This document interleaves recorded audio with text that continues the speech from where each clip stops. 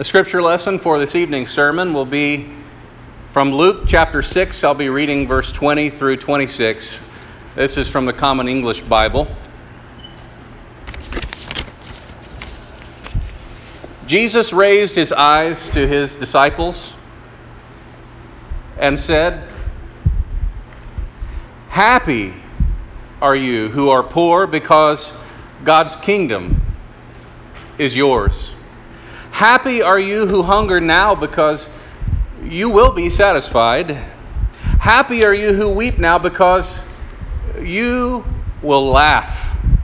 Happy are you when people hate you, reject you, insult you, and condemn your name as evil because of the human one. Rejoice when that happens. Leap for joy, because you have a great reward in heaven. Their ancestors did the same things to the prophets. But how terrible for you who are rich, because you have already received your comfort. How terrible for you who have plenty now, because you will be hungry. How terrible for you who laugh now, because you will mourn and weep. How terrible for you when all speak well of you. Their ancestors did the same things to the false prophets." Here in these words, may God grant us wisdom and courage for interpretation.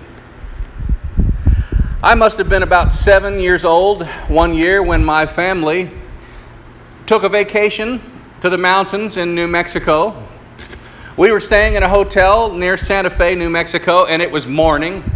So I quickly dashed through the shower in order to satisfy the bare minimum requirements of my mother's hygienic expectations of me. I threw on some clothes. I informed everyone that I was going outside to play and to explore the grounds. After I acknowledged the usual, "Well, be safe then," from my dad, I made my escape out our hotel room door, knowing that it would be well over an hour before my parents had bathed my then 2-year-old sister, showered, brushed their teeth, and most time-consuming of all, until my mother had completed her daily ritual of heating up and torquing down a Conair hot air roller every 1 to 2 inches over the entire scalp of her head before teasing her hair to attention with her rat-tail comb, and then at long last cementing it into perfection with one 30-second continuous burst of aerosol hairspray. We were Texans, and it was the early 1980s, and as they say in Texas at that time, the higher the hair, the closer to God. So, knowing that Mom's transformation ceremony would take a while, I surveyed the parking lot of the hotel, and I quickly realized that there was a neighboring vacant lot that had a certain allure to my 7-year-old imagination, and my eyes strolled that way, and so I took my feet with them, and I went past where the pavement ended onto the dirt and grass, and I walked just a little ways into this thicket of trees. And all over the ground there were rather large, dark-colored rocks that didn't look anything like the white limestone rocks I was accustomed to seeing in central Texas, where I was raised. And I don't remember quite how I got the idea to throw the first rock onto the ground and break it open, but somehow I discovered it, at least at this location, that almost every one of these particular looking rocks had some kind of really cool interior once I broke them open. Some had quartz inside. Some had what was called fool's gold or pyrite inside, that brassy yellow mineral that sometimes, called fool's gold. I was no rock expert, but my 7-year-old mind quickly grasped that these rocks could be appreciated in a source of profit. And so I broke open as many as I could, slamming them onto one another in similar fashion to how I'd seen, done a time or two before, and then setting up kind of like some kids in my neighborhood had done with lemonade stands, except I set up a rocks for sale stand near the edge of the parking lot. And by the time the rest of my family were done with their morning hygiene rituals, I had collected $21 and some change for my troubles. My parents were generous enough to let me keep the money, but later when we talked about it, they raised some important questions that my young mind had not yet considered. Most important of all, that has stuck with me all of these years, was, "Well, David, who did these rocks you were selling actually belong to?" Well, they didn't try to pin me down to a final answer. I think they saw the puzzled look on my face, or maybe they made a few suggestions. Did these rocks belong to the person who owned the property, or did they belong to the owner of the hotel, or whose rocks were they? And that was just something to keep in mind the next time I decided to turn God's resources into a profit stand. It occurred to me these rocks really weren't mine to sell. Now, Jesus' teaching that we read a moment ago from Luke's Gospel is what is known as Jesus' Sermon on the Plain. It kind of sounds like the Sermon on the Mount from Matthew's Gospel, if you've ever paid much attention to those words elsewhere. But here in this Sermon on the Plain, Jesus makes it pretty clear that people have always had the tendency to take what doesn't really belong to them in an attempt to profit from it in some way. Now, unfortunately, with much more crucial, vital things than just a few rocks. Now, according to this sermon by Jesus, people take money that is not really theirs. People take happiness that is not really theirs to take. People take food that is not really theirs to take. And they take love, which is not really theirs to take at all. And people take these things and they try to use all of these things not to benefit someone else, but to benefit themselves for their own selfish purposes, which means someone else is going without. Now, if this is sounding a little vague, let me spell it out for you. You don't have to be a bank robber to participate in stealing someone else's money. And you don't have to have a sign painted on your car that says "Fun Police" in order to steal someone else's happiness. And you don't have to literally grab food from another person's pantry in order to take it right out of their mouths in the end. And you don't have to actually run off with someone else's significant other in order to steal their love. These are just symbolic things of one overarching central concern for Jesus. The heart of the matter here is that Jesus believed that in this world, not some other world or some other place in time or some other afterlife, but in this world, each person's dignity and worth should be celebrated equally and fairly and in a sacred way. He proclaimed here in this sermon that we read it, and we also see it in many of his other teachings, that those in power, those who set the norms, do not get the final word. Those who are in the dominant culture, whatever that is, in any given society, in God's world, they don't get the final word. They don't get to choose the pecking order. They don't get to decide who gets the rocks. It's someone else that gets to decide that in God's order. And we're going to talk about who that is. God already named the order when He created us and said that all of humanity in each part of creation was very, very good. And I think we need to remind ourselves on a night like this that a person's bank account has no bearing on their worth, that a person's current state of mind has no bearing on their worth. Even how a person is treated by the wider society is ultimately, it has no bearing, even though it may feel like it, but it has no bearing in God's eyes upon an individual's sacred worth. A person's sexuality, gender, or gender expression has no bearing upon their worth. None are any higher than any other expression. Each and every person at the heart of our Christian tradition is made in the image of God and has an irreplaceable, unmistakable, always present, shining, beautiful portion of human dignity that can never be taken away, no matter how poorly they may be treated or how much the dominant groups, let's just be plain, in Oklahoma, no matter how much straight, white, rich people ignore it.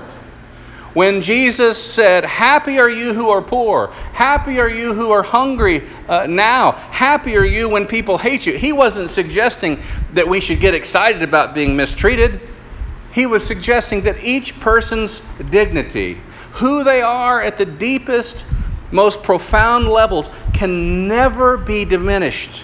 They can never be taken away in God's economy, no matter how hard society may try. And so even in terrible times, people of faith can be happy, knowing that that part of themselves created in the image of the divine can never be diminished. In reality, even when on earth it may feel like it, God loves each and every one of us, no ifs, ands, buts, exceptions, no matter what. The same. It's not pie. There's plenty of love to go around. But Jesus didn't stop there by pointing out the indestructible, unstealable nature of each person's inherent worth and dignity. He went further. He shared God's vision for making it right. It's a word that's been robbed and been made out to mean something different than what Jesus meant. It's that word heaven.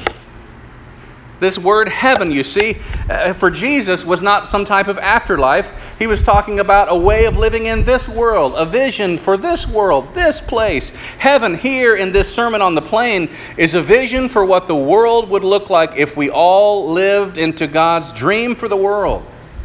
What does heaven look like? Well, it's complicated. But to build on my rocks for sale story, when we begin to live into that vision called heaven, we stop taking each other's rocks. We stop pretending they belong to us, and we stop selling them for profit. So in Jesus' vision of heaven on earth, each person is celebrated for who they are, and they are cherished, honored, esteemed, and loved, and done so equally. Now, this is a particularly important teaching of Jesus when it comes to celebrating Pride Month. June is Pride Month, where the incredible human beings, our LGBTQ plus beloveds, are honored and celebrated not only for the incredible gifts that they offer the world, but for the incredible gifts that they offer our church and the church. And we celebrate the inherent sacred worth and the image of God within our LGBTQ plus companions and friends. And because of the terrible treatment given these beloved friends in the past years, it is especially important for us to celebrate loudly and proudly and to say very clearly that God makes no mistakes. That, my dear beloveds, LGBTQ friends, you are precious in God's sight, and God loves you exactly the way that you are. And Jesus went even further than this. You may not have been paying attention. In the Sermon on the Plain, he went further than celebrating the love of all equally. He gave the keys. Are you listening? You may have missed this. He gave the keys of heaven to LGBTQ plus companions and friends. Did you miss that? Oh, sure, Jesus gave them away to anyone, not in the dominant religious insider culture, but this includes LGBTQ persons. My dear lesbian, gay, bisexual, transgender, and questioning friends, heaven belongs to you. You have the keys to heaven. Not just someday. Jesus gave them to you. Not in spite of who you are or who you love, but because of who you are, because of your identity, because of your love, because of the fullest expression of yourself. You are sacred and you are holy. And friends, heaven is counting on you because you have been given the keys. What? I missed that. Well, I thought you might.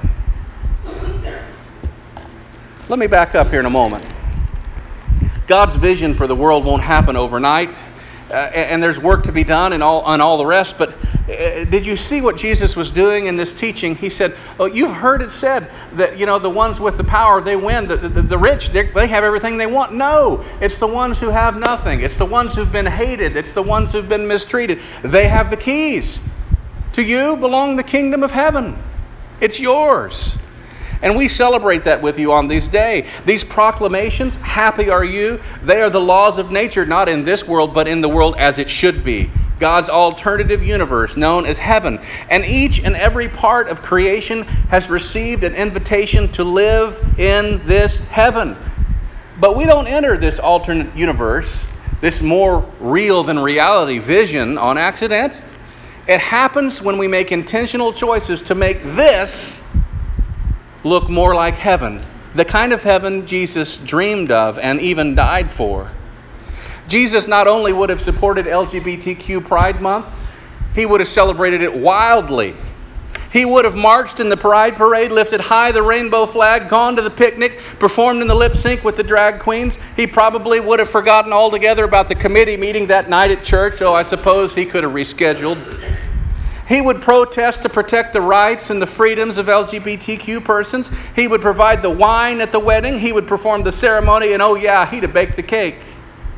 Jesus would do all this and more to show his unconditional love for God's LGBTQ plus children. And if Jesus were here, he would be keenly aware of the incredible heartache and the shattered lives that LGBTQ children of God have experienced as they have suffered rejection at the hands of their own parents, at the hands of their own pastors, at the hands of their own friends, simply for trying to be who they are and love who they long to love. How would Jesus celebrate pride? He'd celebrate it early, often, loudly, clearly. And you know what's more? He would look right at the arrogant fundamentalist religious crowd squarely in the eyes, and he would say all these last 3 verses, "Woe unto you! Woe unto you who dehumanizes or diminishes the full and complete humanity of another human being, including their sexuality, their gender expression or orientation." Now this woe unto you, like I read it a moment ago in the Common English Bible, I kind of like how it says it. How terrible for you. How terrible for you. It's the flip side of these beautiful promises that we cling to from the early parts of the verse. But it's pretty scary if you really want to look closely at it, for some of us. It's a series of stern warnings.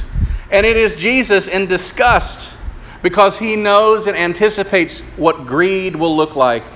He knows and he anticipates what hatred will look like. He knows all too well personally what it feels like. And he was actually pretty plain about things. In case you missed it, let me read these 3 verses again. How terrible for you who are rich, because you have already received your comfort.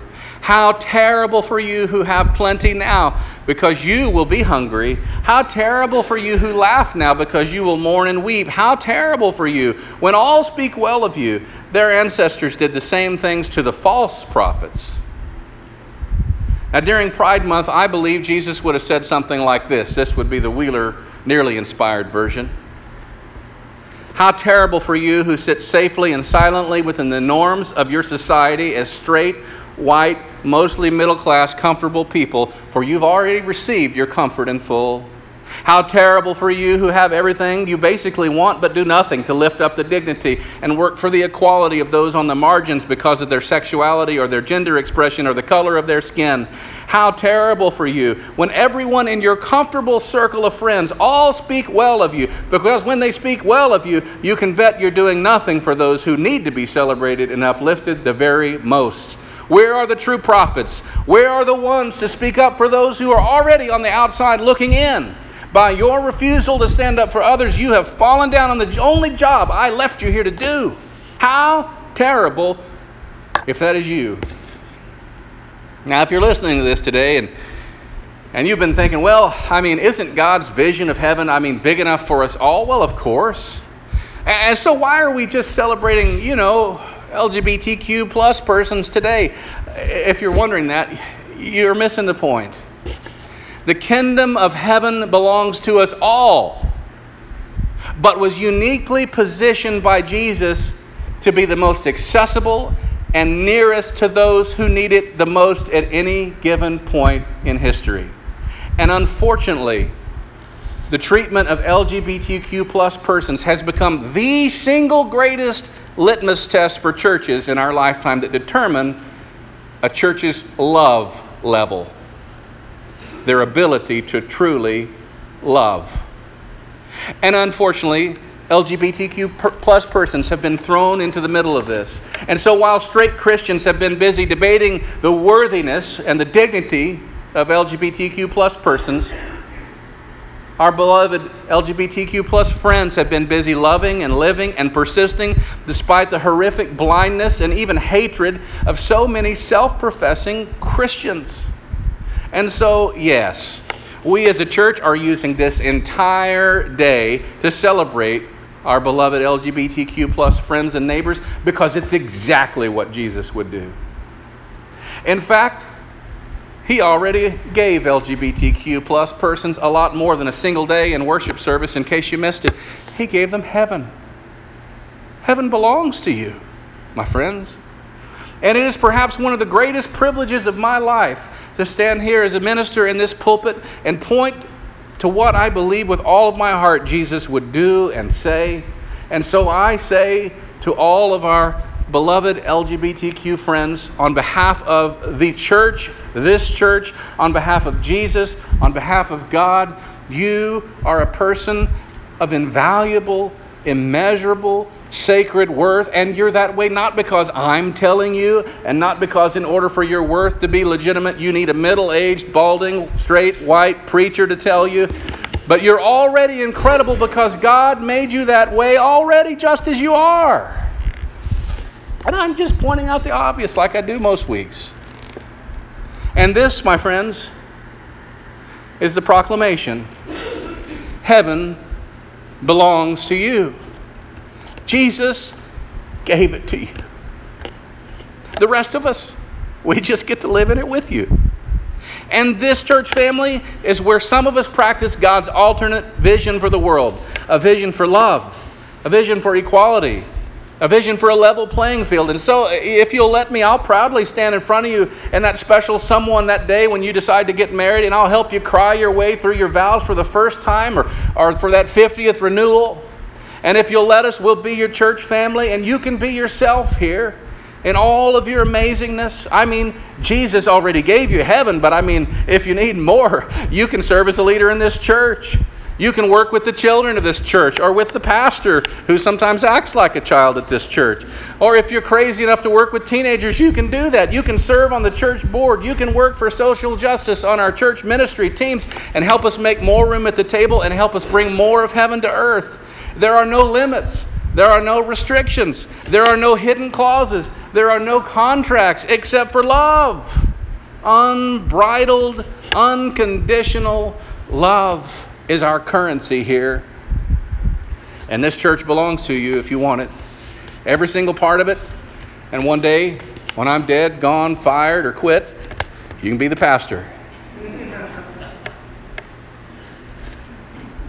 Every single part of this church belongs to you. And my dear beloveds, Jesus gave the keys to you. Heaven belongs to you. And I couldn't be any happier about getting the one to stand here and make sure you know this on Pride Sunday. So in the name of the one who created the rainbow and said, "It is good,"